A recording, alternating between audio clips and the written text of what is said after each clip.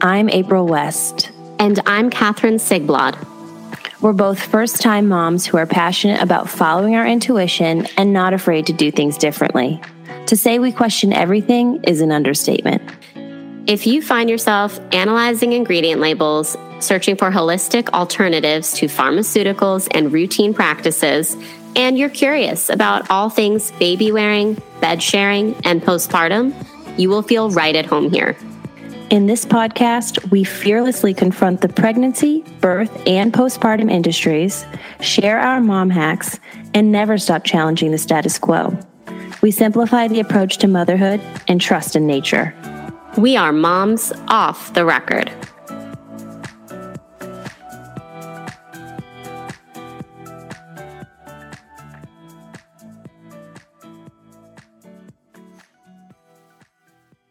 Welcome to another episode of Moms Off the Record. Today is episode 4, and it's all about infant sleep. And this is a topic that both Kat and I are extremely passionate about. So a disclaimer to all of the moms out there, this can be a rather triggering discussion because we already know that most of us are sleep deprived and there's a boatload of information and your moms and your friends and your sisters are all giving you advice. So this episode is not meant to shame mothers at the decisions you're making, but rather, just like any episode of Moms Off the Record, bringing information to the limelight to help you make a more informed decision what's best for your baby. Exactly, because we know firsthand as new moms that recovering and healing and adjusting to that new life during postpartum is truly hard enough. Even though it's amazing and beautiful at the same time, it's exhausting too.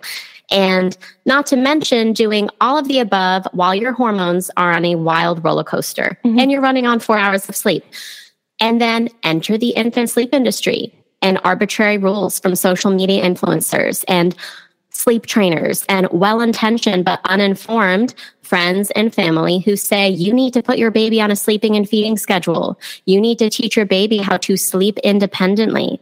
So April and I are excited to debunk lots of myths, and we're going to share evidence-based, safe bed sharing tips, as well as other ways that you can respectfully tune into your baby's cues. Maybe that doesn't look like bed sharing for your family, and that is okay. And we are going to talk about some advice that some of our listeners have shared with us that has backfired and what you might want to consider doing instead. So we're really excited today.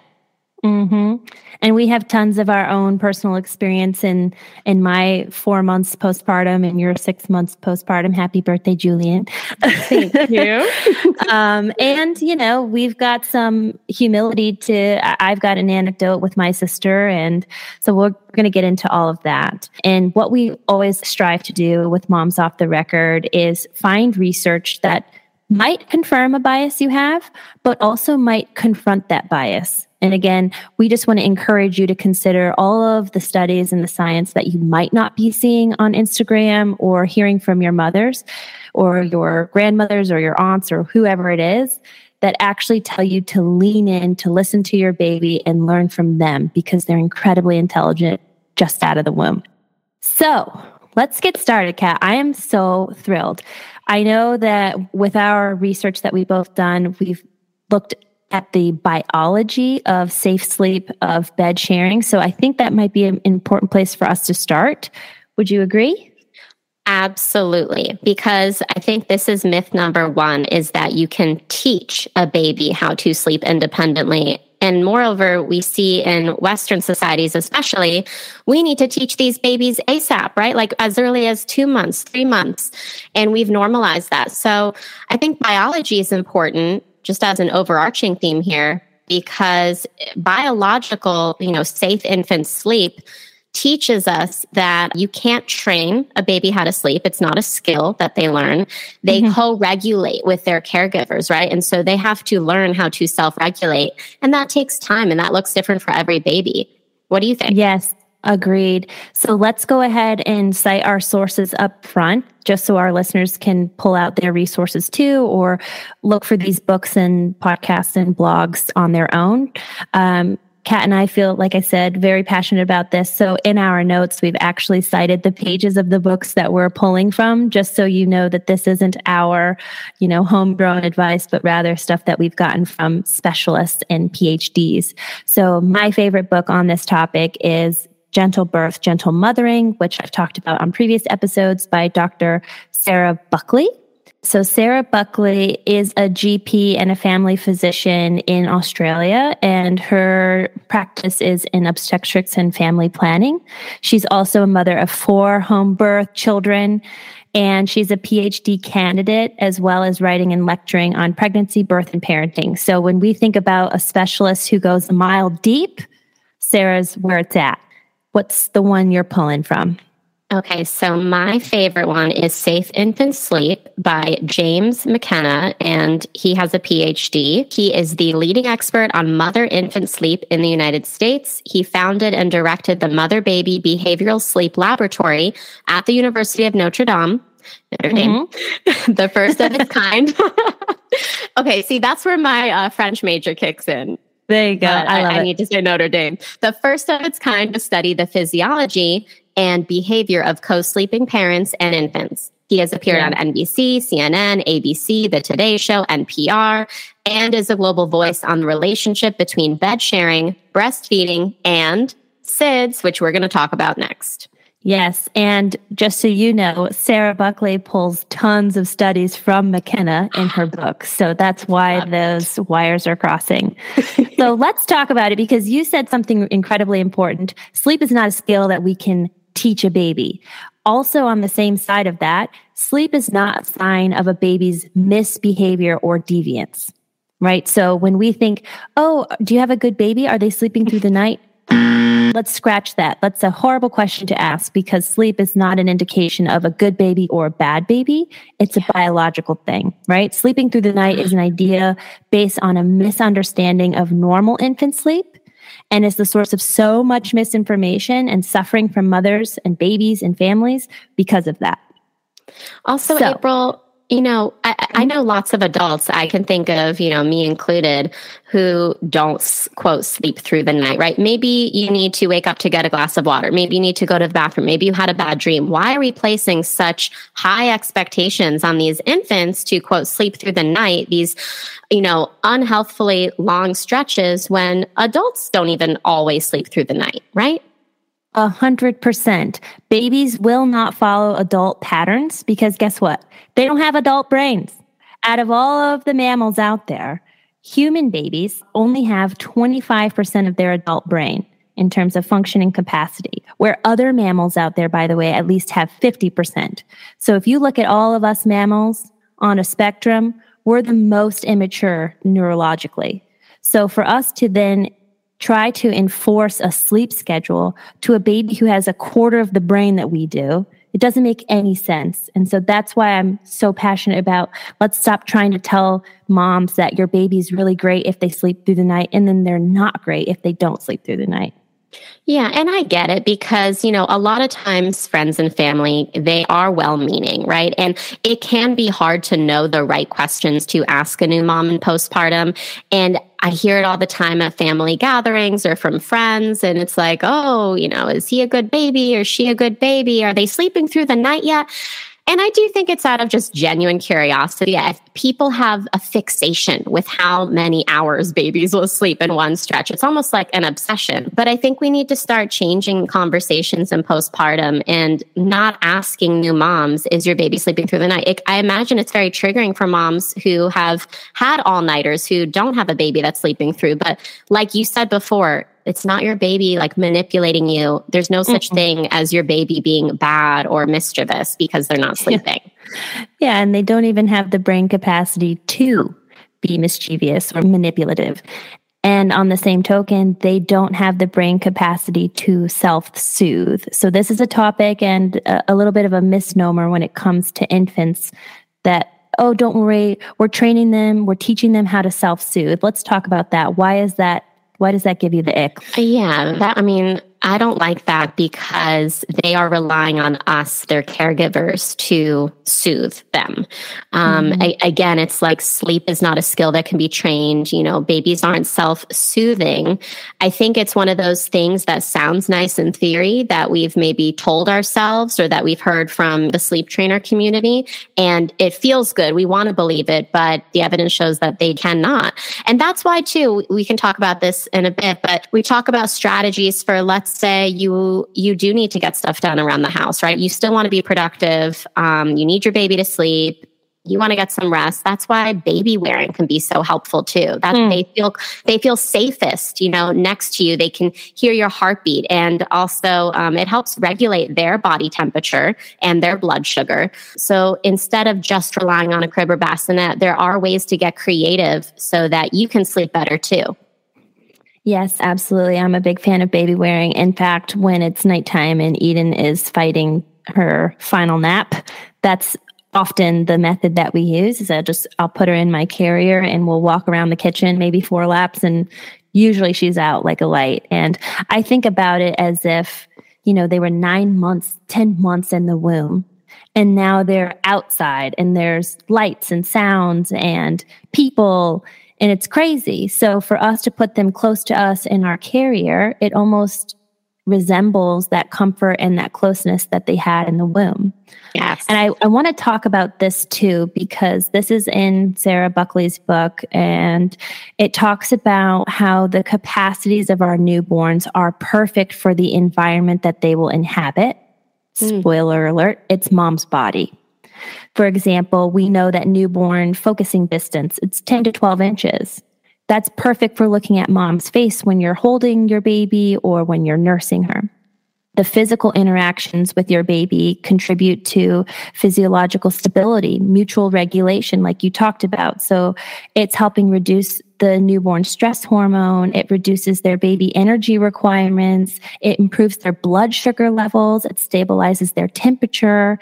And on mom's side, that contact with the baby enhances your mothering hormones like oxytocin, which we talked about before, the love hormone, and prolactin, which is the hormone required for breastfeeding and producing milk. And did you know it also helps with regulating your fertility and increasing child spacing? Wow. So okay, wait. I want to hear more about this because I knew all about blood sugar regulation, temperature, feeling safe. I need to know more about regulating fertility or improving fertility and child spacing, childbirth spacing. Yep. I need to hear about this. Bed sharing coupled with nursing, it helps to delay your period. So you're not able to get pregnant as early. So your baby can just have you exclusively. So if you were to become pregnant early, let's say with baby number 2, your milk supply will change once your placenta grows. So it'll turn back into colostrum. So now your baby can't rely on you to nurse because the milk supply has changed. So biologically, if we are bed sharing, if we're in constant contact, especially if we're breastfeeding, we're delaying that ovulation cycle so we have more space in between 2 babies so your baby can get the most out of you that it possibly can. That is so cool. And that makes so much sense. It's kind of like, we talked about in our very first episode ever, natural family planning. Talk about the most natural family planning because, of course, you can get pregnant immediately after you have a baby. Probably not ideal. We know that it's more ideal to separate those pregnancies by at least 12 to 18 months per, Lily Nichols and many other sources. So what better way to do that instead of taking, birth control than to bed share? And we'll talk about it later, term that Dr. McKenna coined, which is breast sleeping. Yes. So let's talk about that, the different options and the terminology that we'll be using throughout this episode, because I want us to kind of pivot into the different options moms have and what those things mean, the benefits of that. And I definitely want to get into SIDS for our listeners who might not be moms yet, who might not be informed on SIDS. So let's get into that. What is the terminology that we'll be using throughout today's episode, all on sleep? Okay, so there's really 3 terms that everyone should know. Bed sharing, it's pretty straightforward. You are literally sharing a bed with your baby. Co-sleeping is the term that many tend to mix up with bed sharing or use interchangeably, but it's actually different. Co-sleeping is when you are in a separate sleeping space that is connected. So imagine you're on your bed, your infant is in the bassinet that is right next to your bed. And then room sharing is when you're sharing the same room, two separate sleeping spaces that are not connected. So your baby, let's say, is in the crib, a few feet away from your bed. Okay, so bed sharing, co-sleeping, and room sharing. We're going to talk a lot about bed sharing, but also a little bit about co-sleeping too. And then SIDS, most of you probably already know what this stands for, but the acronym stands for Sudden Infant Death Syndrome. And there's a lot of myths around what causes this. And we're going to debunk a lot of that because there's a lot of fear mongering with it, wouldn't you say? Absolutely. And just off the topic of SIDS, in other countries like Australia, they might use the term SUDI, sudden unexplained death in infancy, but same thing. And SIDS is generally in the first year of life, but it's most frequent, I think, between 2 and 4 months is what the studies show. So early infant death, unexpected. So and let's get into pretty it. Ominous. Yeah, let's get right into it. So should we maybe go through some of our sources and point out some highlights? Definitely. And let's talk about the different options. Let's start there. And then we'll talk about the prevalence with SIDS with those different options. And then we can get into how the studies are poorly conducted oftentimes. And we'll get into that and then cite our resources there. So bed sharing. Let's start with bed sharing. Let's get into that. Why do we like it? Why would we be scared of that? Why is the advice out there that bed sharing is not great? Let's talk about it. Okay. Well, if you were to ask any typical pediatrician or just Joe Schmo, Jane Doe off the street, if they heard bed sharing, they're probably going to say, well, gee, you can, kill your baby. You're going to roll over onto your baby. That's very dangerous, right? We've all been told your baby needs to sleep on their back, right? In a crib without anything in their crib. But really what appealed to me with bed sharing, and then I want to hear what appealed to you initially was, do you guys know I was recovering from a C-section and I had very limited range of motion. So the thought of me, I wanted to exclusively breastfeed. The thought of me having to get out of my bed as I'm recovering in excruciating pain, lift my baby out of the crib, nurse my baby, put my baby back in, and do that multiple times, it was enough to make me almost not want to breastfeed. So I knew I had to find an alternative. And I heard from my midwife that she had bed shared. I also heard from my IBCLC that she bed shared. And I discovered this book by Dr. James McKenna, Safe Infant Sleep. So after doing the research, it became very blatantly obvious that bed sharing is no riskier when done correctly than having your baby in a crib in a separate sleeping space. I think the number one appeal to me too, aside from the convenience factor of literally just being able to roll over, right? And then pop your boob out and then roll back over and sleep, was that I knew that exclusively breastfeeding for as long as possible, or at least through the first year, was a top priority. And this is the way to go about it. But April, I want to hear your journey with bed sharing. Were you scared ever? How did you decide that this was going to be what you did with Eden? And I also want to hear what Hunter's reaction was when you told him you wanted to bed share. I started reading in pregnancy like crazy. And so once I finished this book, it was all over for me. It was just like, duh, this is natural. This is the instinct that you have. So we're going to do it. And oftentimes during pillow talk, I would just be reading this book out loud to Hunter. So he knew very well that it was something that was important to us just because of all of the benefits of the co-regulation and also keeping that love drug running. Like that to me, the oxytocin, I can just like fangirl about oxytocin. That to me was the number one thing.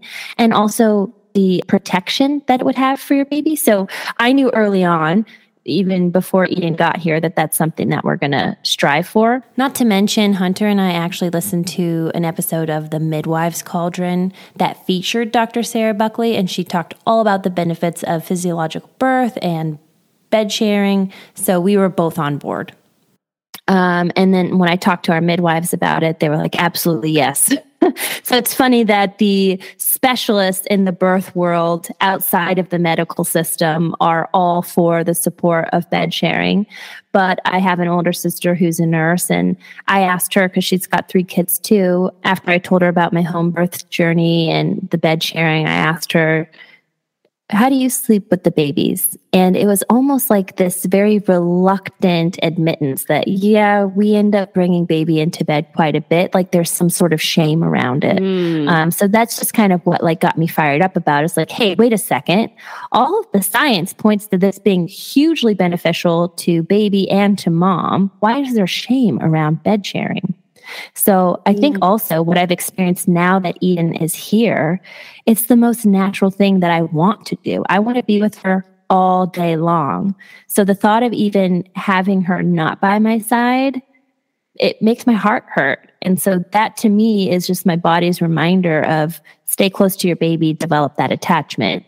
That connection is so important. Yes. And I'm like you. I feel the same way with Julian. He is 6 months old. He still has never slept in his crib. It's so funny. We love our crib. Thank you, Mom, for the crib. It's beautiful. We love it. I was the one who asked for it initially, ironically. It's just so funny how these things work out. Now, we do use the crib for occasional daytime naps. I don't always want to put him in the bed, and maybe I want to do something in our room, like organize my closet. I want him to be in his crib in his room. But it's few and far between. And I'm confident that one day we will transition him to his own sleeping space. I'm sure, April, you hear this joke all the time from people who are a little bit skeptical about bed sharing is, well, is Eden going to be sleeping in your bed till she's in college? I hear that one a lot. And I just joke back. I'm like, yep, we'll be sleeping with Julian through his 60s. But, the truth is, when babies are ready, maybe that's when they're 2, maybe when they're 1, maybe a little older, right? It's different for every family. They will transition. Now, I do want to point something out, because I would imagine that we have some listeners who are thinking to themselves, okay, well, not everyone feels comfortable with bed sharing. Maybe not everyone can safely bed share. Maybe the mom wants to bed share and the dad does not. So does that make them irresponsible parents, or does that mean that they're not attending to their baby's needs? And the answer is no. There are other ways to go about it. The bigger picture really is follow your baby's cues, right? Don't let your baby cry it out. Respond to your baby. But I do want to quickly highlight before we switch gears, I want to highlight some of the factors that do make families a safe candidate for bed sharing. This is from La Leche League, and La Leche League is a great breastfeeding resource, and they're very reputable. So you want to make sure that your family is a non-smoking family, that you and your partner are sober and unimpaired. Keep in mind, if either of you are taking any medications that could make you a deeper sleeper, or maybe you have even a sleep apnea, right? So those are some things to keep in mind that could make it risky. Because think about it. Those are the types of things where you wouldn't be able to hear your baby right next to you potentially. And maybe you wouldn't have that awareness of where your baby is in relation to you. So you do want to be conscientious of that. Also, you want to make sure you are a breastfeeding mother. This isn't just some, we want to, plug breastfeeding. This is a safety matter, and it has to do with breastfeeding mothers go into a cuddle curl position. And Dr. McKenna talks about this in his book. I'm sure Sarah Buckley does too. This is a protective mechanism, and the position you're in is, imagine your baby's nose, right, is right by your breast, and then your body's kind of making like a C position around them.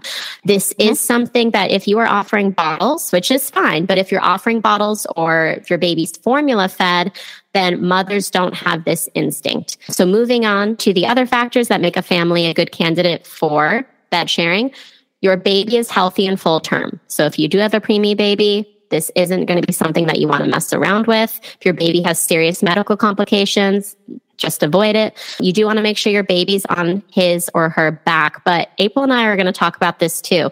So obviously, if your baby is able to roll over on their own and they wind up on their stomachs, like Julian and Eden do all the time, that's fine and different. And actually, maybe April, you would argue too that, and I've heard this from other friends, some babies just sleep better on their stomachs, Yeah, it's a touchy subject because you have all the rules out there, especially even from the La Leche League. It's prone sleeping is dangerous, but Eden or side sleeping even, but side sleeping is what worked for us in the newborn, like very newborn days because of the obvious nursing convenience. The side lying nursing was something that we mastered before the regular nursing positions. So that worked for us. But we find that Eden gets a little bit of a less disrupted sleep if she's on her belly. Otherwise, she's startling a lot. She's kicking her, like she has kind of spasms in her legs sometimes when she's trying to fall asleep, and that will startle her. So when we put her on her belly, she tends to have a more relaxed sleep and will get a little bit longer of a stretch 9 times out of 10. But of course, we didn't do this until she showed us that she can turn her head side to side on her own. So there you go, mamas. And again, listen to your instincts on that, right? These rules, yes, they're La Leche League, they are important, but rules in general about your baby, like anything that sounds too black and white, you have to remember there's always areas of gray. So, yeah. Rounding it out, you want to make sure you are lightly dressed, right? So make sure your baby isn't overheated and you're on a safe surface. So a safe surface is a firm-ish surface. We have the purple mattress and it's on the firmer side. It's not like, hard as a rock, but I'll give you an example of a very unsafe surface, a waterbed, right? Or a mattress that's so mushy that, like the moment you sit next to your baby and your baby's now rolling and rolling and rolling, like that is not a safe surface. We actually had a pretty plush pillow topper. So it was real plush, real thick. And we ended up taking that off just to make sure that it was a little firmer for her, because what we don't want to have is a mattress that conforms to their body and then can suffocate, because that is obviously what we're trying to get away from when we think about a safe surface. And we also need to, this was something that in my newborn education class, my doula, Hannah, was also the teacher of that. She came upstairs and showed us what a safe sleeping surface looks like as well. So what you also want to make sure that there are no pillows, no blankets, no sheets that can cover baby to suffocate them.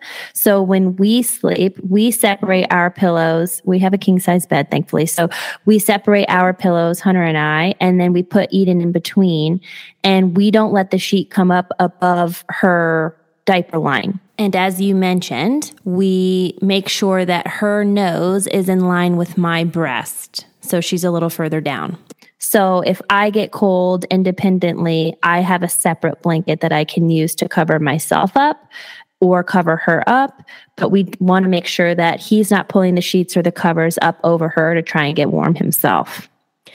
Love that. Thank you for mentioning that, because, La Leche League does not talk about the sheets or the pillows. That is really important. And I'll say something else too.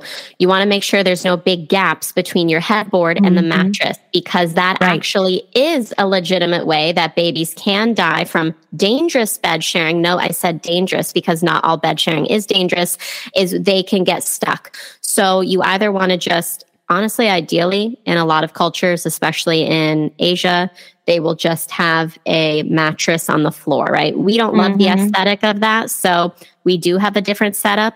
We're very conscientious. We're both light sleepers too. That is key. So I hear all the time. And April, have you ever heard this objection from people like, oh, I could never bed share because I'd roll onto the baby, right? Or I'm worried that I wouldn't notice him or her right next to me. Do you hear that? I hear that all the time. And I've never rolled over onto Hunter. Have you ever rolled over onto Eric? I have not. And that was going to be my follow-up question to you. And let me ask you this, April. Have you ever accidentally rolled all the way off your bed and onto your floor?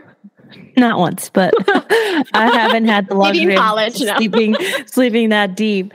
Right. So no. Right. And so the reason I make that, half joke is because if you're a bed sharing mom, you're going to hear this all the time from people who don't bed share. They assume that you are going to just roll over on your whole family. And the truth is, I was very nervous the first time we bed shared, even though I got right? Because it feels so taboo. It feels like oh my God, is this it? Is this the end? And you're such a light sleeper because you're so nervous that you almost can't even go to sleep. You're just like watching your baby. Yes. But there's actually some science behind that too. I don't mean to interrupt, but that's what Sarah talks about in her book too, is that if we are consistently sleeping with our baby, we become more co-regulated. So we become more in tune. The mother-baby pair has that bounce back relationship. So what's baby doing wakes mom up. What mom's doing wakes baby up, which is actually really good because one of the causes of SIDS is when a baby can't arouse from a deep sleep. Yes. So it's not enough to wake mom or baby all the way up, but it does pull them out of that deep sleep. So those micro movements that we're doing in bed is actually really good to keep us both more acutely sensitive to each other's movements. So a couple things there. This ties in perfectly to why those seemingly benign and subtle comments or like marketing language is actually a little bit harmful. Mm-hmm. Like when we say, oh, my baby's sleeping 12 hours. Well, if your baby's just sleeping on their own 12 hours, I mean, that's awesome, right? Like we all want to be there one day. But to put that kind of expectation on a very young baby who should be waking more frequently as a survival mechanism, it can be a little bit dangerous, for some moms who have these very impractical expectations postpartum. But something else it reminded me of, April, is sometimes I notice I will wake up moments before Julian wakes me up when we're bed sharing. And I wonder if that has to do with that co-regulation. Like we're so in tune with one another.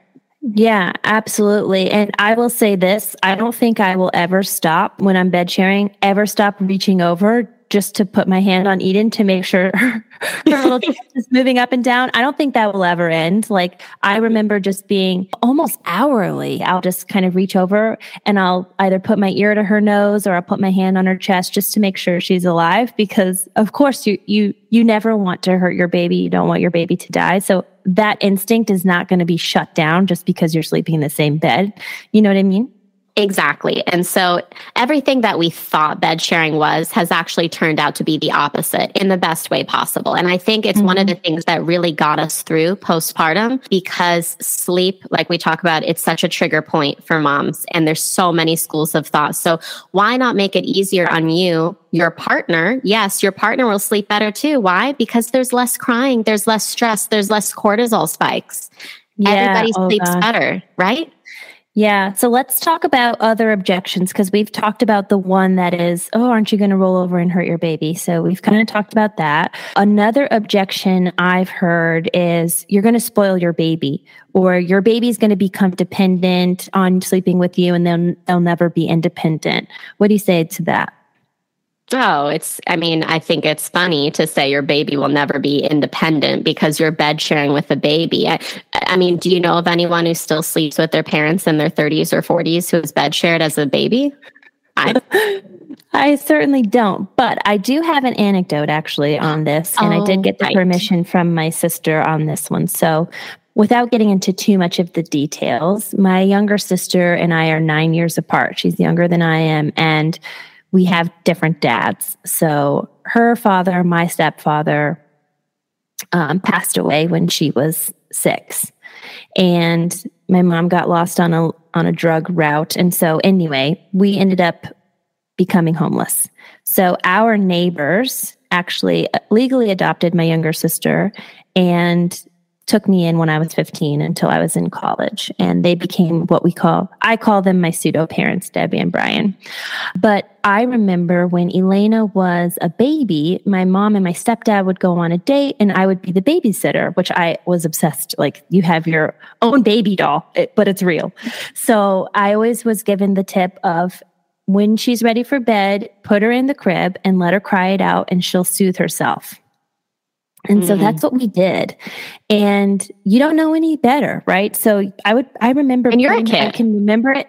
Yeah, I can remember it as clear as day. It is like imprinted on my brain. One night in particular, I put her in her crib and she just cried for what felt like an eternity. And it broke my heart. I had my mom's advice in my ear of just let her cry because eventually it'll end and she'll go into a nice deep sleep. So the cry it out method. Brutal. Fast forward, when Debbie and Brian adopted Elena, she felt, I mean, of course, she suffered some childhood trauma, right? Losing mom and dad, becoming adopted as a young child. Of course, that's going to have lasting impact. But she slept with Debbie and Brian until she actually moved out of the house at 18. So because she craved that security and that comfort and just that proximity seeking, right? So this is just a testament to that if we don't develop that attachment at a young age, the implications can be long lasting. And then as an adult, so the converse is happening, right? If we let them cry it out, we're not bed sharing early, we're not developing that connection, then they're going to crave it in their adult life. Fast forward now, Elena has her own baby, Brinley, who's about 2. And Elena didn't do the research like you and I did, right? With reading the books and all this stuff. But naturally, her instinct was sleep with Brinley, breastfeed Brinley. Benny is her little nickname. She would often be just in her diaper, and I would think, God, put some clothes on that baby. But she was often doing the skin to skin, and it's just naturally instinctive to her to parent that way. And now she's developed this beautiful connection, and Brinley is starting to transition into her own bed at 2 years old. So I thought that was a really cool development of how this works, and also unlearning the patterns that our parents had, even though they may have been well-intended, misinformed. And now look how it's impacting her parenting. So, and actually when Brinley was 6 months old, they came for a visit over Christmas. And I remember Elena and Brinley sleeping in the same bed. And I just ridiculed her for that. And also, I remember I wanted to be the one to put Benny to sleep. So I took her into the other room and I'm rocking her in the chair and she just won't stop crying for me. And I'm trying to sing her little songs and rock her and hold her real tight just so she doesn't startle herself. And she just wouldn't stop. And so Elena comes in and I remember being frustrated of like, let me put her to sleep. Like she's going to become too dependent on you. And shame on me now that I know better.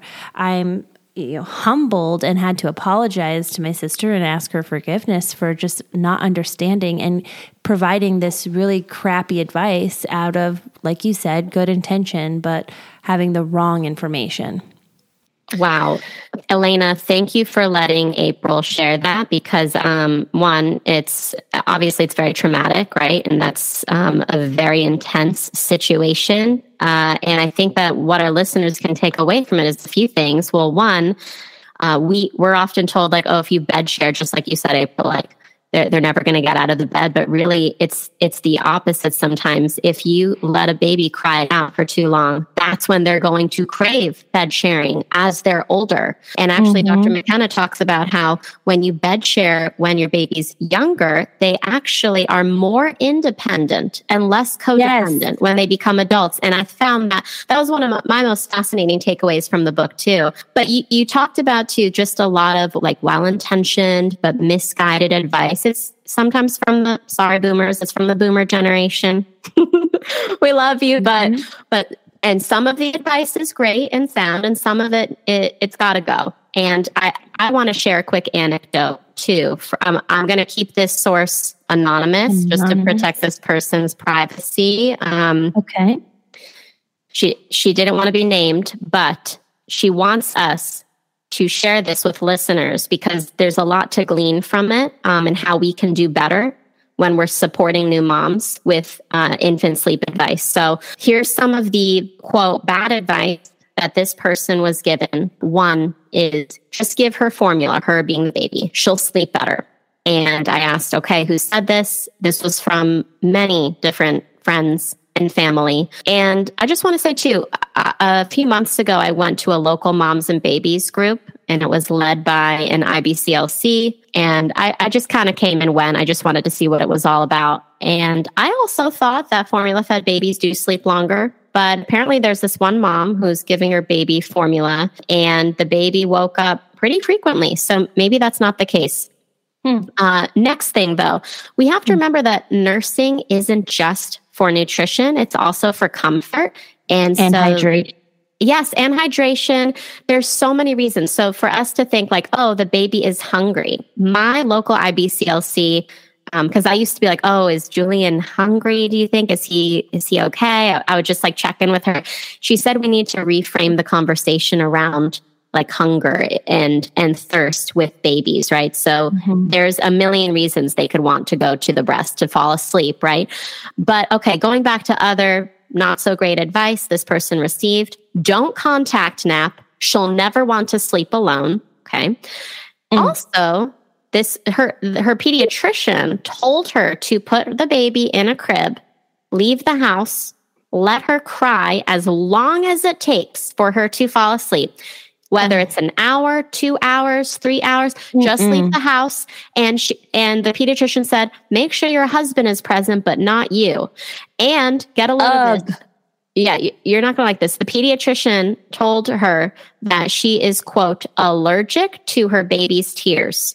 He being the pediatrician, advised for either the nanny or the husband to just put her in the crib. And then guess what? The pediatrician said, don't worry, I did this with all my kids. Oh, and they're fine. Every day it'll get shorter. And then guess what? One day, like by the end of the week, my kid was jumping into his crib and knew it was a safe space and he was going to sleep. A lot to unpack there, right, April? I hate that so much. I know. Because it probably was so super unnatural to your friend. Yes. Oh my God. When Eden cries, I feel it on a cellular level. And my first instinct is to comfort her, to figure out what the hell's wrong with her. So to be told that is wrong and that your baby is, oh my God, that makes me upset. Okay, listeners, you will probably hear this quite a bit. So here's a little retort that you can use if somebody says that their children turned out fine, or if you hear from others, oh, my mom did that and I turned out fine.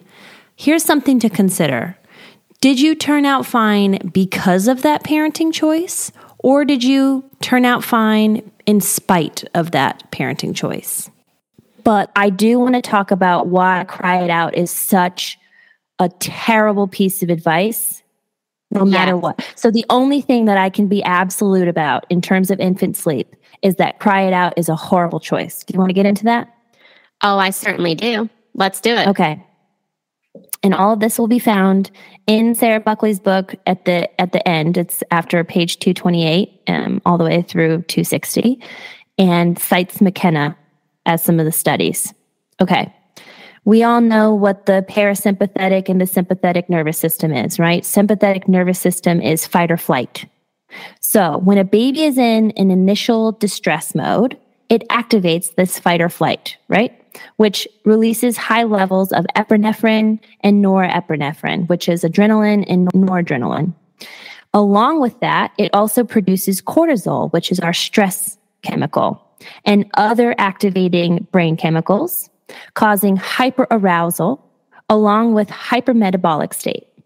So baby is using a ton of energy and its brain is firing off all the stress hormones, okay? When those brain cells are consuming excess fuels, that leads to metabolic stress, and if prolonged, cell death. This kills your baby's brain cells. This hyperarousal that your baby is putting off is a means to biologically attract a caregiver's attention.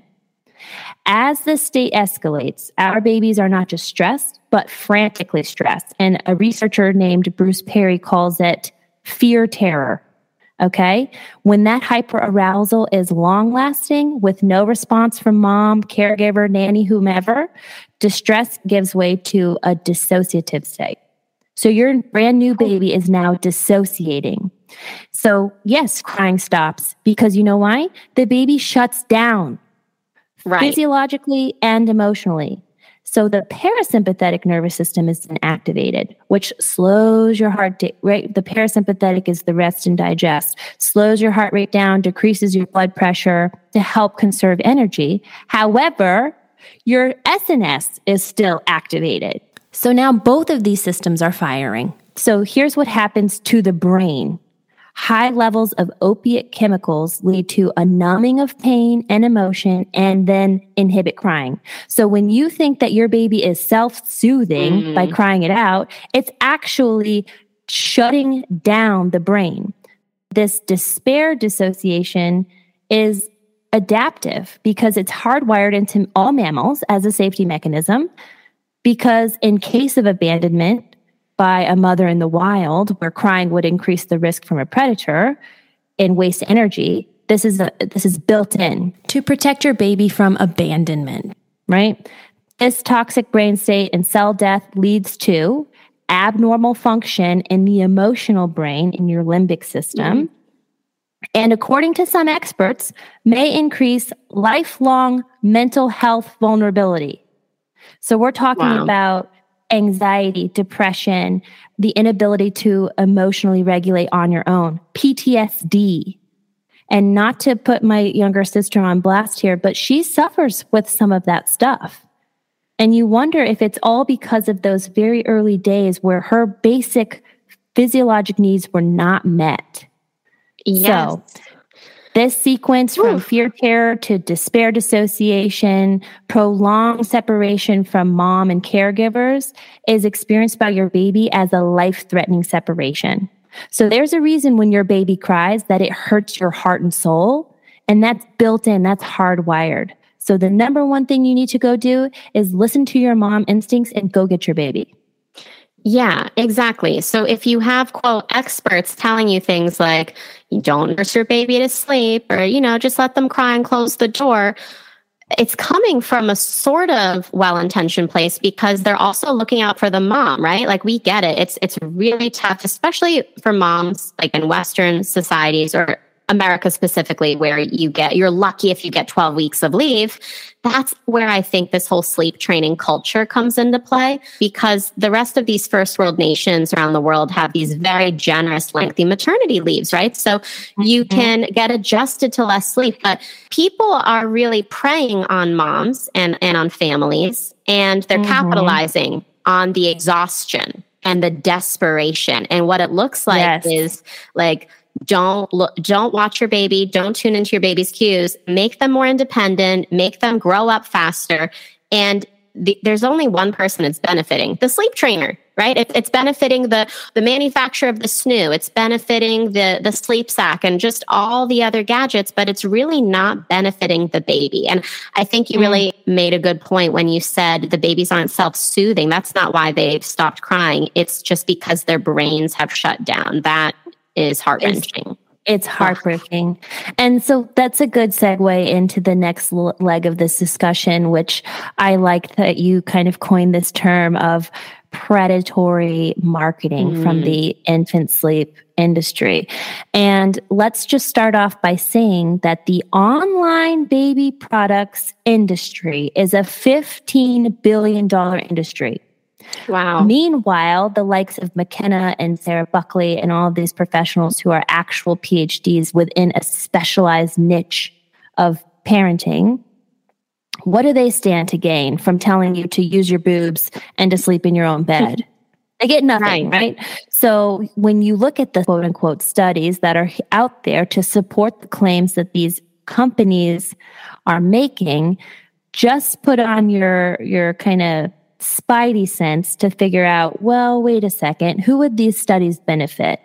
Nobody's going to make money off of telling you to breastfeed. Nobody's going to make money off of telling you to share your own bed and not buy any special products so your baby can sleep better. But there's a lot to be gained from those manufacturers. And so let's talk about why you coined the term predatory. I want to dig into that. I think it's taking advantage, like I said before, of just exhausted and desperate moms, right? Because we don't really know what we're doing. So we have to rely on our intuition, but we also would love to rely on advice from people who've done it before, whether that's our friends or family. And then moms are also looking at their pediatrician for advice. But the problem is pediatricians are generalists, and we know what the AAP, or the American Academy of Pediatrics, has to say about bed sharing. They say all bed sharing is dangerous and it all leads to SIDS. So we know that pediatricians aren't going to risk their license and tell you, yes, you can bed share. But going back to the predatory marketing, I want to just call out a few items that come to mind. One is the snoo. For anyone who doesn't know what the snoo is, imagine it's like the Ferrari of bassinets. This thing will swaddle your baby for you. It will rock your baby automatically. It looks really sleek. Does it swaddle? I did not know that. Well, not in the most official sense, but I don't know if it's Velcro or like your baby is essentially strapped down. They claim because it's safer, so your baby doesn't roll over. We know that inhibiting those primal, infant reflexes like Moro is not really helping your baby in any way. Okay, so for the snoo, right? The reason this isn't ideal, well, one, it's like over $1,000. It might even be $1,500. So it's very expensive. It also, if you think about it, when your baby's all wrapped up tightly like that, and it's being rocked by a device instead of getting that human touch it so craves, it's hindering those early feeding cues. And for some babies, like I remember Julian, I don't know if Eden was like this, they can go through those first, 4 or 5 feeding cues in like 30 seconds. Yeah, right? Yes. We know that crying is the last feeding cue. The last stage. Yeah. And it's okay, right? We're not saying like, oh my God, if your baby cries, you're a terrible parent. Obviously, babies cry, right? But the point is we want to respond to them. And if you are a mom who desires to breastfeed or exclusively breastfeed, then the best thing you can do is put your baby to the breast as often as possible, especially to establish your supply, especially early on. So here's my 2 cents on that. Instead of spending $1,000 or whatever it is, $1,500 on the snoo, go get yourself a postpartum doula. I want to give a shout out to mine, Kendra Holman. She's really great. And, a lot of people have heard of doulas like in birth, but they don't know about postpartum doulas. So instead, you can spend that money, if you were going to spend it anyway on a snoo, and get yourself some human support and help so that you can maybe take some naps while someone else looks over your baby, right? Or you can bed share during the afternoon while your postpartum doula makes you and your family a delicious lunch. But going on to just some other items and marketing that we've observed, there's even some bougie diaper brands, which April and I love, which are kind of, sustainable on the nicer side. And this marketing, it's seemingly very benign and subtle. You're right. It's so innocuous seeming, right? Like you wouldn't even notice it, where they're saying it's all about make sure your baby can sleep longer, right? So it's promoting sleep as long as possible. That sounds fine, right? It sounds innocent.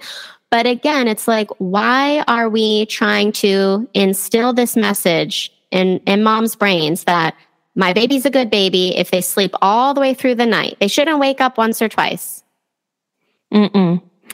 Yep. Like we said, SIDS, one of the reasons is because they can't arouse out of a deep sleep. So we don't necessarily want them sleeping deep all night long at this stage. Their brains aren't ready for that. I think also what I hate to see, but we fall victim to all the time, especially in the very vulnerable early postpartum, is all of these Instagram influencers, well-intended, but they're these sleep coaches, or they have sleep programs where they have 100% success rate, and we don't let them cry it out, but almost every single one of those programs does have a cry it out slant to it.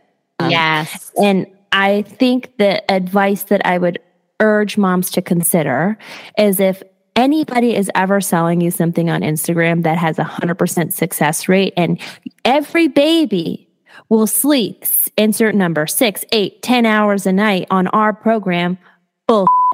Because if you were an adult looking for some sort of sleep hack and 100% efficacy, and every single person, regardless of their nutrition or their job or their stress level, would have the same result, you would call bullshit. So why would we not call bullshit when a baby has 25% of their brain? It makes no sense. It makes no sense. There's no such thing as a magic pill for anything, whether it's weight loss, sleep, perfect skin.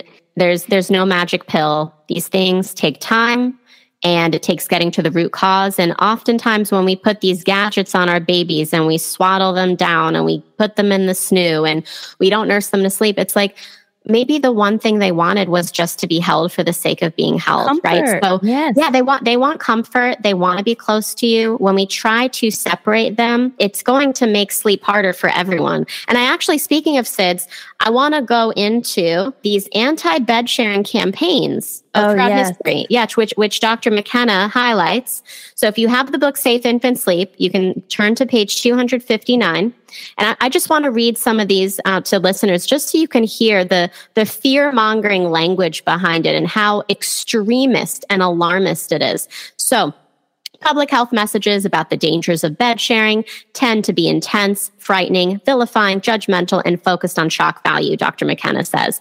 Yet, despite the hard-hitting imagery and bold slogans in the following examples, the campaigns have failed to stop the practice of bed sharing. So obviously they're not working. We all do it in secrecy or not. Let me go down the list. This one campaign says, "Does your baby sleep safe?" And it shows a woman who looks absolutely just devastated and terrified. And she has in quotes, "My son Charlie passed away on December 29th. And I'm not trying to diminish any of this. Obviously, it's devastating. But you know what's devastating is withholding information on safe bed sharing from women so that their only alternative is to do it the dangerous way. Okay, so some other campaigns include, "For too many babies last year, this," meaning the bed, "was their final resting place." I mean, how morbid. Isn't that morbid? Horrific. Yes. And then I'll just go through a couple more. "Your baby sleeping with you can be just as dangerous." And then it's a picture of a sleeping baby in a bed next to a butcher knife. Really? Come on, guys. Logical, because we definitely would we're not even putting stuffies in the bed with the babies, and now we're going to put a butcher knife in there?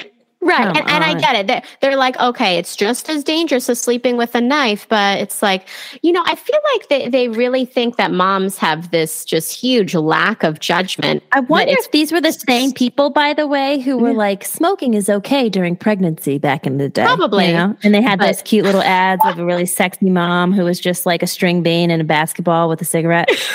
Oh, yeah. And it's the same people who probably still tell us, don't eat any blue cheese, you can't have a sip of wine, and don't eat sushi. So, I mean, you guys get the gist. Yeah, exactly.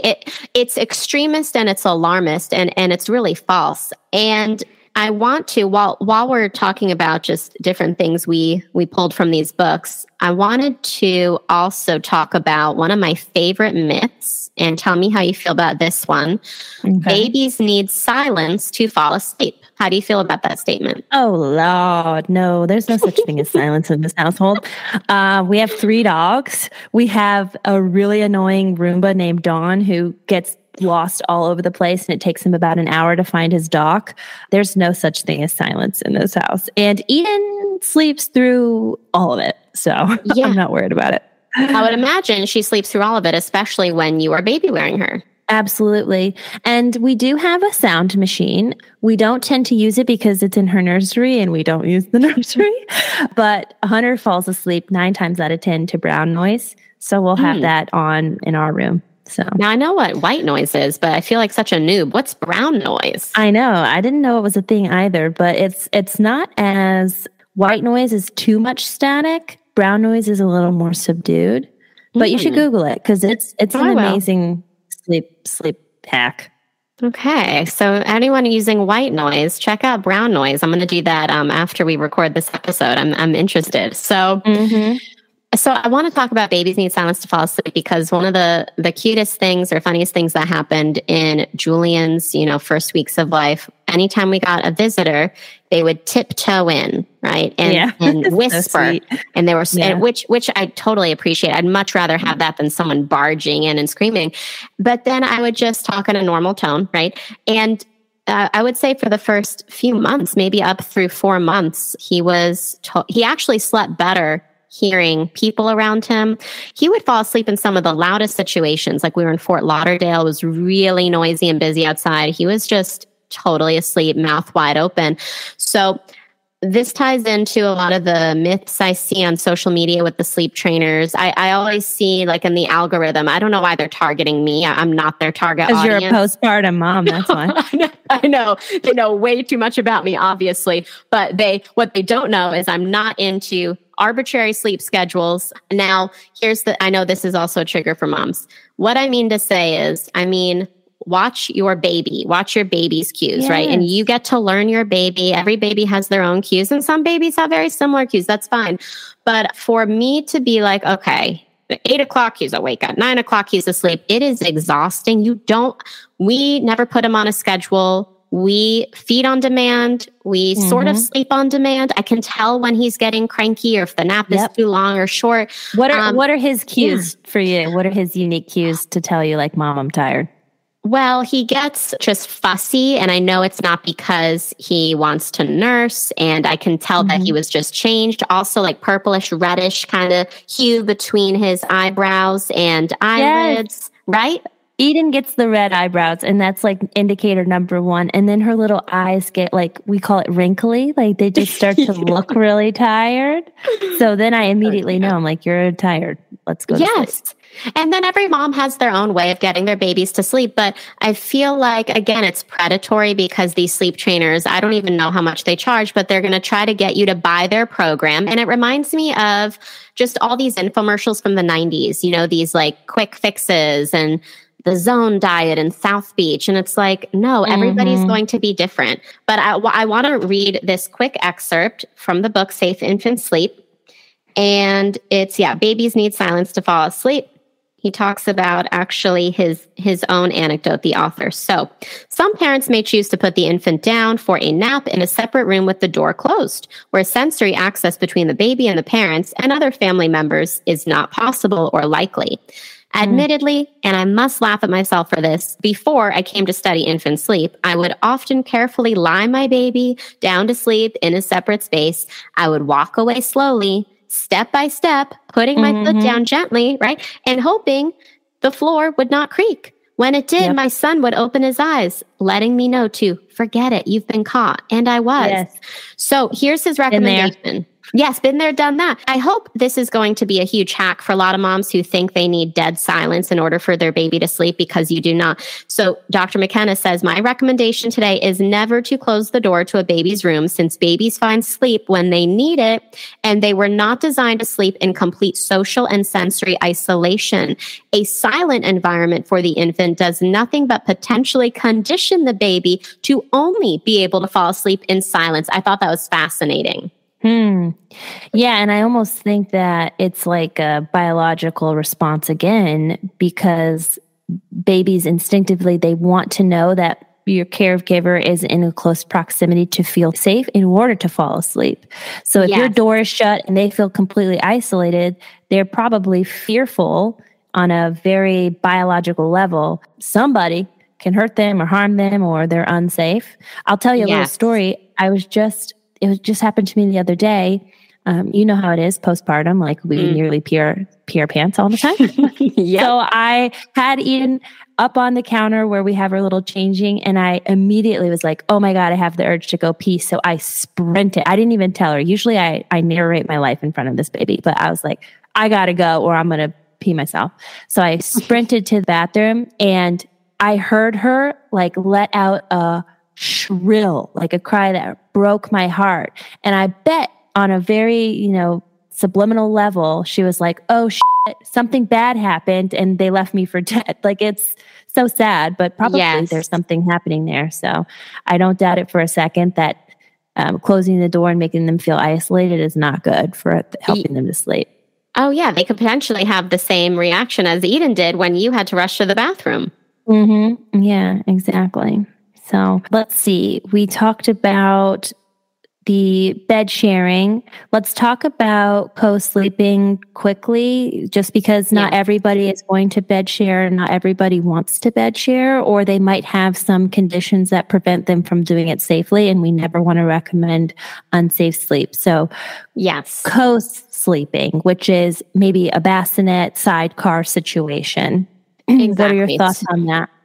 I think it's a fantastic alternative for families who desire to be close to their baby, but for whatever reason, either don't want a bed share or are not a safe candidate for bed sharing. It's the perfect halfway point between room sharing or putting your baby in their own room and bed sharing. It also promotes breastfeeding. What do you think about it? Yeah, and I'm a part of a Facebook group called, I think it's called Biologic Infant Sleep. And so they talk about the Safe Seven, like the La Leche League. And I posted a picture on there just the other night of me and Eden side sleeping. And it got 1,300 different comments, likes, and hearts and whatever.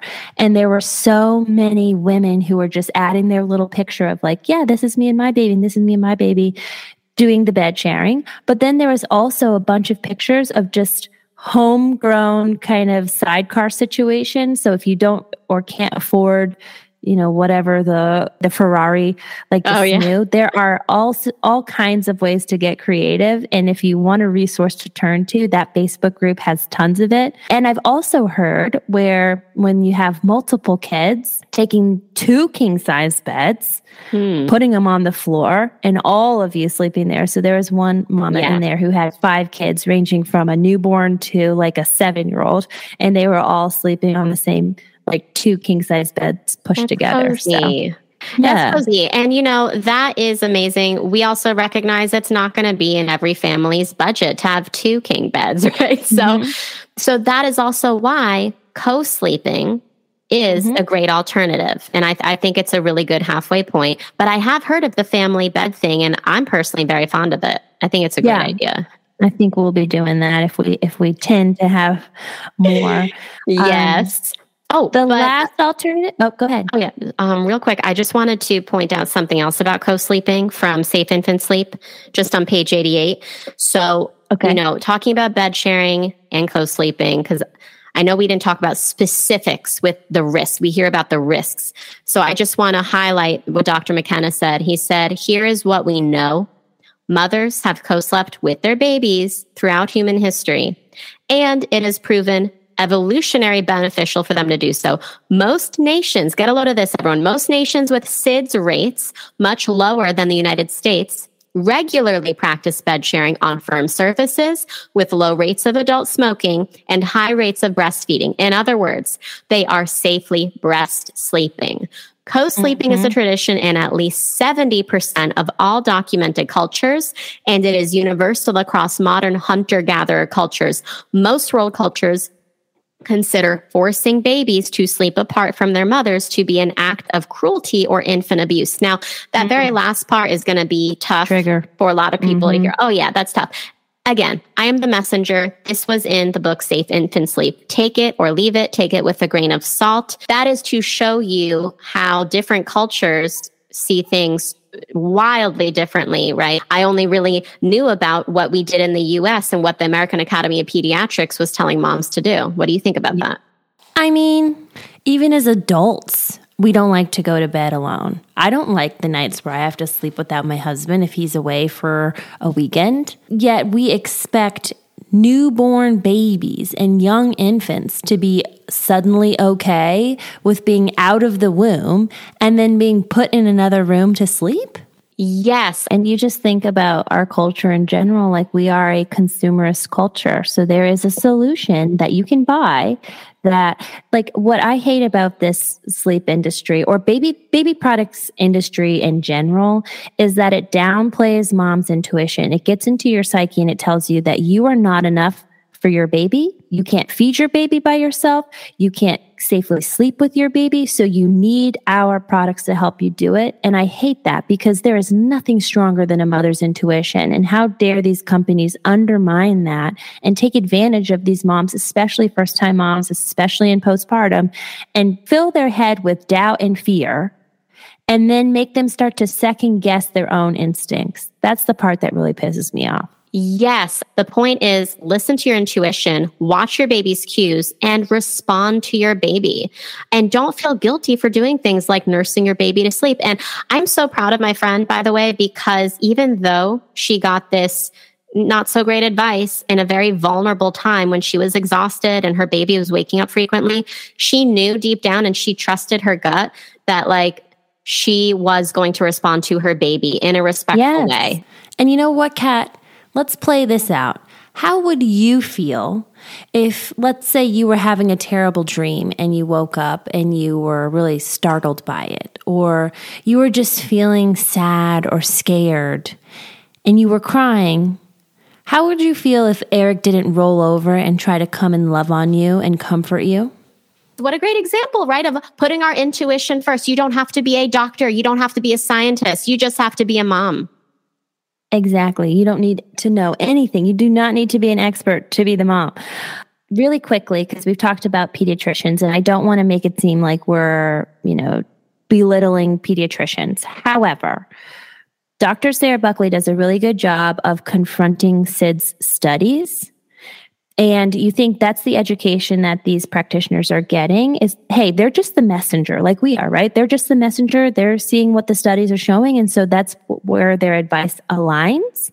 But on page 254 of the Gentle Birth, Gentle Mothering book, she talks about how the research that is often cited for SIDS describes only the number of cases and does not include a control group, which means it's not a useful or accurate study in assessing risk, talking about bed sharing versus not bed sharing. This includes, she says, high-profile studies that have been used by the U.S. Consumer Product Safety Commission, which lists the number of babies dying in adult beds, but with no comparison figures.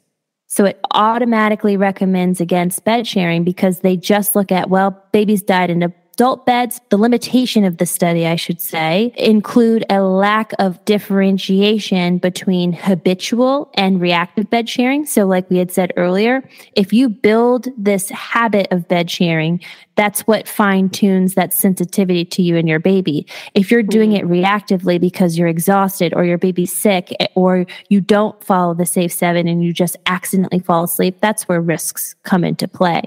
But if you isolate these studies and take out those dangerous things like alcohol, smoking, use of duvets and comforters, or extreme parental tiredness, household overcrowding, those factors that make bed sharing unsafe, if you take out those factors, then the studies actually promote bed sharing because it's safer.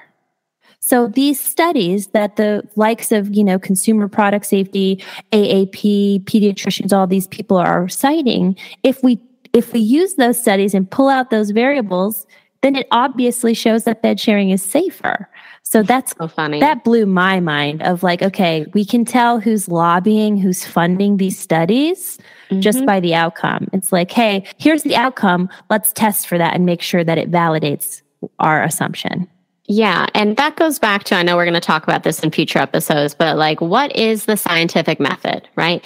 And are we trying to find the conclusion we want and give ourselves confirmation bias and then work our way backward? Because that's not science. Science is, I have a hypothesis, I'm going to test it out. I don't know what the conclusion is yet, but let's see. But unfortunately, we've gone so far away from that. So I think we have covered a lot of the topics that we wanted to talk about. Bed sharing is the number one suggestion if you can do it safely, if you're a good candidate, because you're literally listening to your body's instinct. You are fueling your baby's development. There's also, really quickly, Sarah Buckley talks about what happens on an emotional level with you and your baby if you co-sleep. Oh, yes. Bed sharing and other forms of co-sleeping. So not just bed sharing, but co-sleeping. If you do the sidecar, if you do the room share, put the bassinet in the same room as you and your husband or your partner. Bed sharing and other forms of co-sleeping, especially associated with breastfeeding, are likely to enhance infant brain levels of beta endorphin, a pleasure hormone released during infant-parent interactions. Beta endorphin is thought to enhance growth in parts of the brain that regulate emotional states.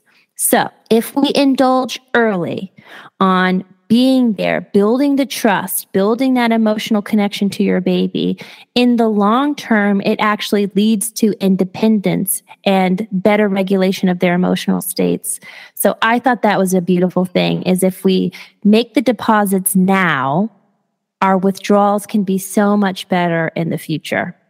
Yes. And then that reminds me too, like mamas, let's slow down. We don't need to rush to graduate our babies to another room. I feel like that is a huge pressure that society puts on us for really no valid reason. I think we covered the bed sharing, the co-sleeping, the room sharing as an alternative. Again, this episode is not intended to shame you for your decisions. If these are decisions that you've already made without knowing, that's okay. We know better, we do better. And always learning as mothers, like that's never going to end.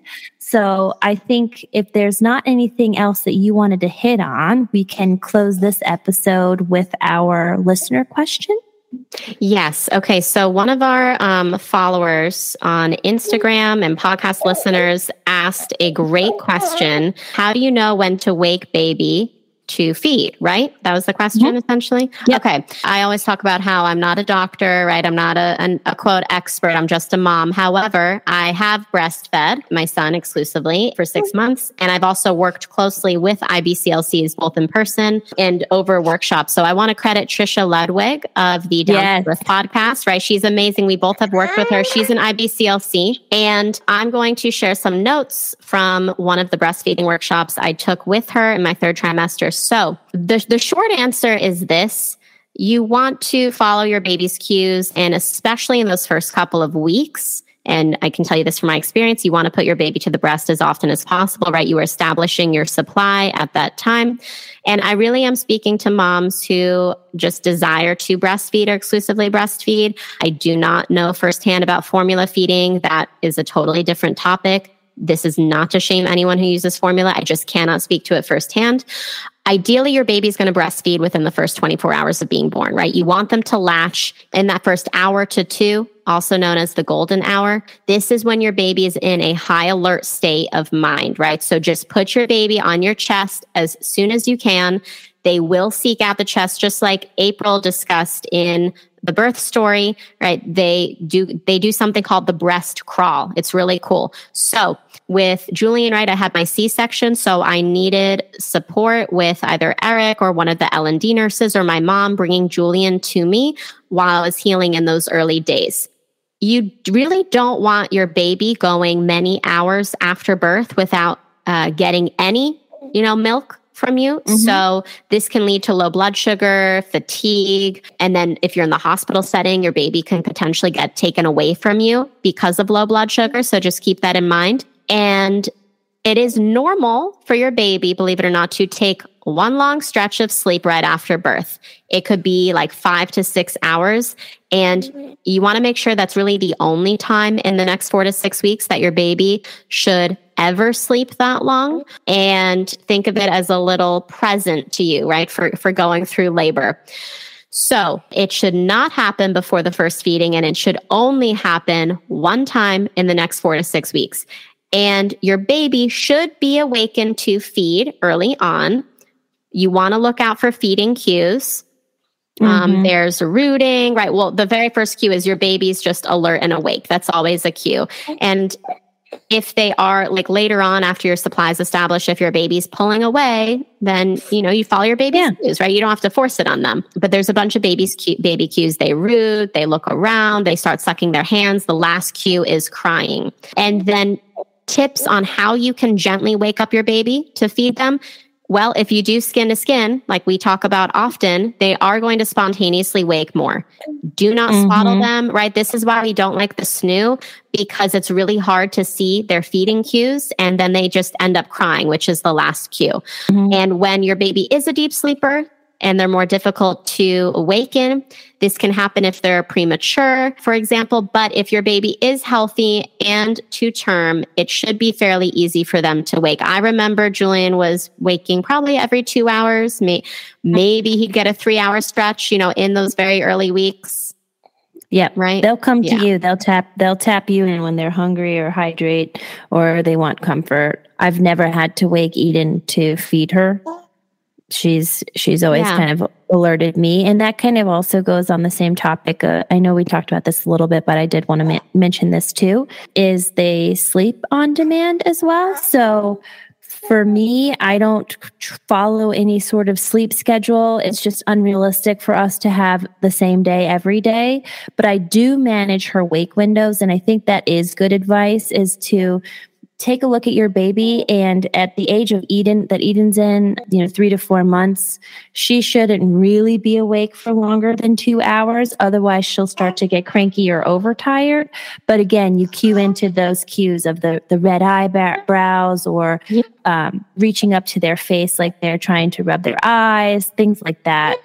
Yes, I think that's such a good point. And something that you do that I love, I know you have the series, Baking with Bebe, and your baby wearing Eden, right? And so something, we briefly mentioned before that we just want to highlight is if you just have a jam-packed schedule and you need to cook, for your household, you have errands to run. One of the best ways you can get your baby to sleep while you're on the go or just around the house is baby wearing. There's tons of options, right? There's slings, there's carriers, there's, you don't have to get a fancy one, but something I'd recommend just as a mom off the record here, and I'm sure you'll say the same, April, is start watching those tutorial videos, especially for like the baby wrap. Yeah, watch them now. Don't make the mistake I made, which is I was watching a video tutorial when Julian was a few weeks old. Me too. And get one of those cheap baby dolls off of Amazon. Use that as practice. Watch the tutorials now. And I just want to plug again, take a breastfeeding workshop from an IBCLC or meet with an IBCLC. We'll talk more about that in a future episode. But Trisha Ludwig of the Down to Birth podcast, she does offer those workshops. After Eden was born, she had a tongue tie. And so we had a little bit of trouble with the latch in the early days. And I had a Zoom meeting with her and she helped. It was amazing. And your notes from that too. We have one more question from one of our followers, which I can't believe we didn't get this. How do couples that co-sleep, and I think she means bed share. Yes. How do couples that bed share have intimate moments? Asking for a friend. This. I love this question. Okay. Why don't you go first and then I'll share my 2 cents. Well, we aren't. Exactly. So I can't really speak to that, but so I have seen other folks on that Facebook group I mentioned talk about creative ways. And really it just means getting out of bed or getting out of the time that you're generally doing it, which is probably when baby's going to sleep. Also, during nap times, I would imagine would be great. But like I said, I have not ventured into that realm yet. Yeah, we have maybe once or twice briefly. I know that's TMI. I really hope close family is in this portion right now. Just plug your ears. But I'll spare you the details. But here's the thing: you're absolutely right. You get creative. Think about this. I would pose this question too. When you have a small living space, let's say you live in a tiny apartment, right, and you have a ton of kids. Don't you always wonder, like, how did the parents find the time and privacy and space to do it, to have all those kids? Well, the truth is it just takes a couple minutes. Okay. And there's the bathroom. There's the living room. Sorry. TMI again. The kitchen. Where there's a will, there's a way, as my mama would say. So exactly. So you get creative, but I also want to say this: before I even got pregnant years ago, and I heard about people who bed share or whatever, I was so judgmental, and I was like, first of all, like the bed is for a couple, and little kids shouldn't be there. And I was like, that's going to ruin a marriage. But I have to say this, our marriage is great and thriving. And I actually asked Eric, I was like, so I don't know, like, do you want Julian to like be in his own sleeping space soon? Like, how is this working okay for you? And he loves it. I was actually a little surprised because I didn't know if he was just doing it for me, like to make me happy. Yeah. But he was like, no, it's so cute and cozy. And I agree. And again, you sleep better. But hey, mamas who don't have babies yet, we're going to let you in on a little secret. I know that maybe your sex drive is really high during pregnancy with all the hormones, but let me tell you, it's not so high in those immediate months postpartum. And that is normal. That's normal. And that's okay. It's a blip in time. That's not really at the top of my priority list, especially if you're going to be with this person the rest of your life. It's like, okay, so you are not as intimate in that literal way right now. But I want to say this too, April. Would you agree that there's other types of intimacy, just like cuddling, holding hands, watching an episode of Yellowstone? Even just like both, when it's bedtime, both of our hands on Eden, to me, feels like a very intimate moment, because it's like we're both sharing that same feeling of connection with her. So I think I think that's a beautiful point to make, is that intimacy may look different than just sex. Yes. And it doesn't have to be so blatant, so black and white, right? And you will get back there, but you don't have to be in a rush, right? And yeah. And if you got an older baby, grab a babysitter. Have grandma come over. Exactly. Yeah. From what I've been told, and I think this makes a lot of sense, is especially if you're exclusively breastfeeding, when your baby's a little bit older and your baby can be separated from you for longer chunks of time, and your baby's out of the house with a caregiver, it's a lot easier to let your guard down and relax knowing you have the home to yourself. There's nothing like hearing your baby fart, let's say, or cry. That's going to be it's never not funny. It's never not funny every single time. And she does it like an old man.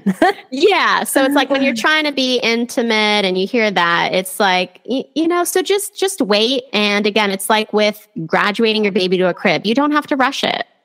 Yeah, let's not try to enforce independence on a creature that is the most dependent of all of its species. Exactly. Yes. So that's a wrap for episode 4 on safe infant sleep and the predatory industry of the sleepers. Tune into next episode. So if we thought this one was triggering, the next one might be even more so, but also equally informative, we hope. We're going to get into a lot of the science behind the childhood vaccine schedule, and we'll be talking about pros and cons for each of those. So thank you for listening, and we'll see you next time. And if you're enjoying our podcast and you're finding it informative, we would ask that you kindly leave us a review, perhaps rate us 5 stars. That way we can boost our channel and make sure that moms across the globe can get access to this information to help them feel empowered to lean into their intuition just like us. Thank you, mamas. Bye.